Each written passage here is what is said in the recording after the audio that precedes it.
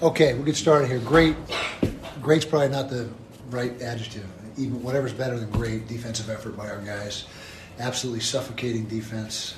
Just the same term I used 2 or 3 weeks ago. 9 yards rushing on 32 carries. I mean, obviously, that's going to happen when you get. How many sacks do we have? It's not on your head. Have close to 7 sacks. So great pressure. That's what wins football games, close games, is a fourth quarter pass rush and the ability to run the ball in the fourth quarter. We had the pass rush. We didn't run the ball nearly well enough in the fourth quarter, but fortunately the pass rush showed up, particularly on that last series, and put the game on ice. Tremendous performance by so many defensive players. The two ends basically played the whole game, Logan and Jonah. The 2 tackles, Junior, and we had 3 tackles that rolled through there that gave us good reps. Secondary was outstanding. The quarterback was about 15 of 35. That's not a good outing. And so just really proud of our defense. That won the game. I mean, that's the bottom line. There's a way to win every game. You got to find it. We found it this afternoon with the defense rising up and making play after play.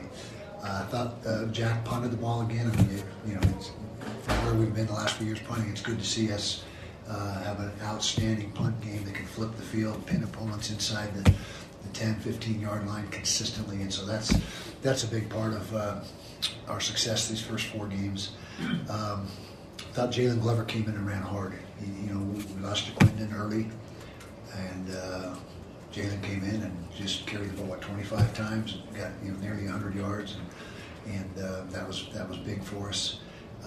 Nate, not real prolific numbers, but didn't throw any interceptions, and managed the game for us. That's questions. What do you got? Chip Kelly always wants to run the ball first. Uh-huh.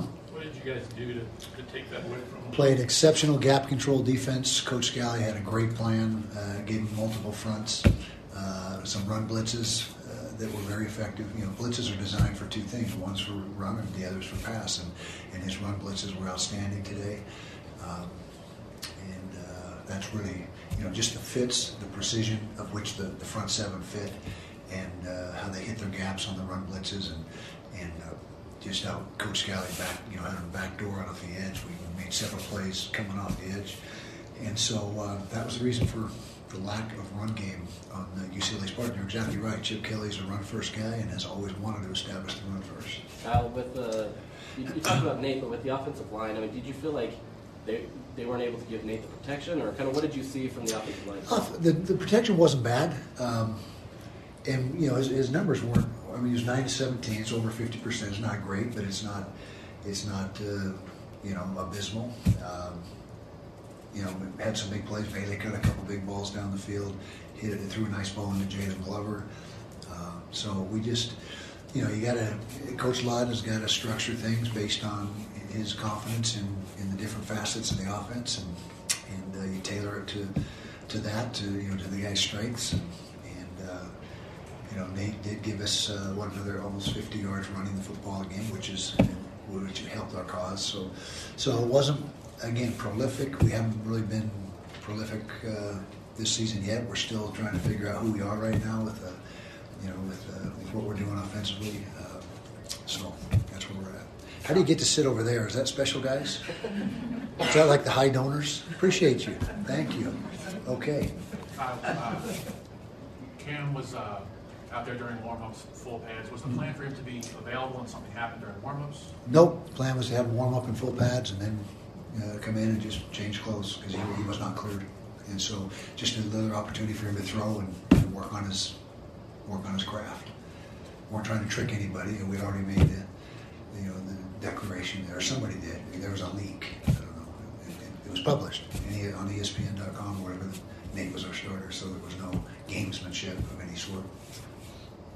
You're not buying that, are you?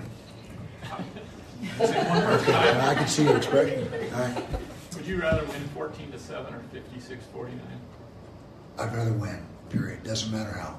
Does not matter how. And you're going to be in some of those games, exactly what you just said, some high-scoring shootouts and some defensive struggles. Bottom line is you get the W and you move on. And so I can't say that as a former defensive coordinator, obviously I'm interested in playing good defense, but whatever it takes to win the game. Do you think Karene's pick six really set the tone for this defense today? Sure did.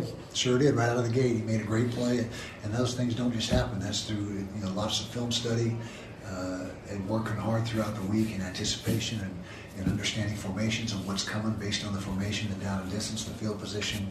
Those things don't just happen by accident. So Karene read that exactly right.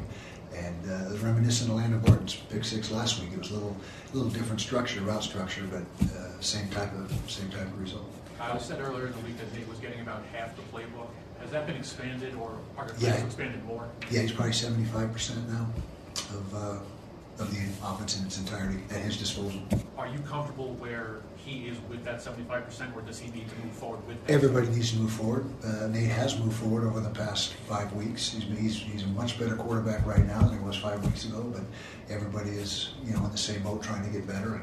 And that's what really good football teams do, is they get better from week to week throughout the entire season. Otherwise, you're not going to get where you want to get. Do you speak on Jonah Ellis? He had 3.5 sacks today. Just talk about his performance so far. He's relentless. He's got a great motor.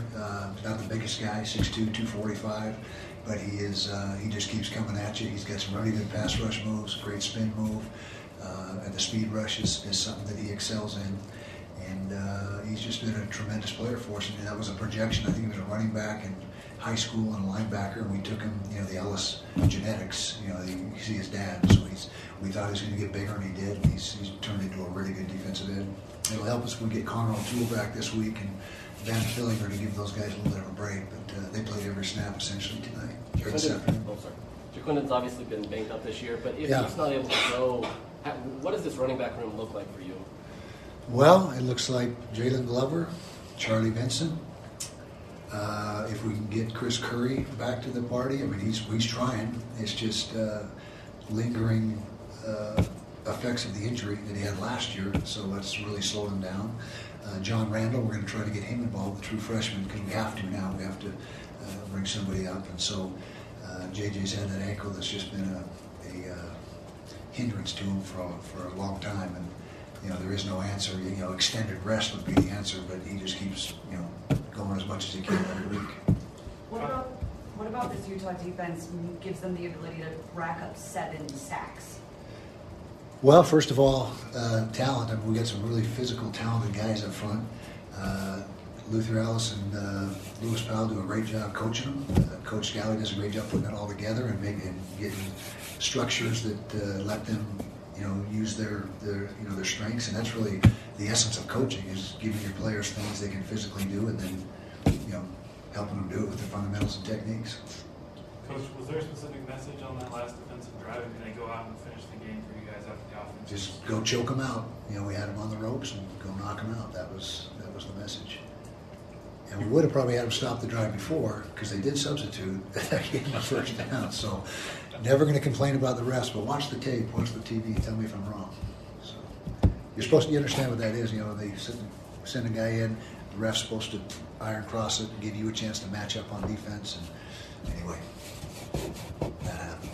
Is Johnny Maia close? Say that again? Is Johnny Maia close? Johnny Maia is very close. We got about 8 to 10 guys that are very close. Right, close. So that would be great to get these guys back. And to answer your question, Johnny is one of those guys, and he's, he's expected to practice next week. That's how close he is. Is that feasible on a short week to get X number? Yeah, it's not that short. It's one day. If it was a Thursday game, it'd be a little different. It would be better if it was a Saturday game, but it's feasible for a Friday game. Thank you, everybody. It's nerve-wracking.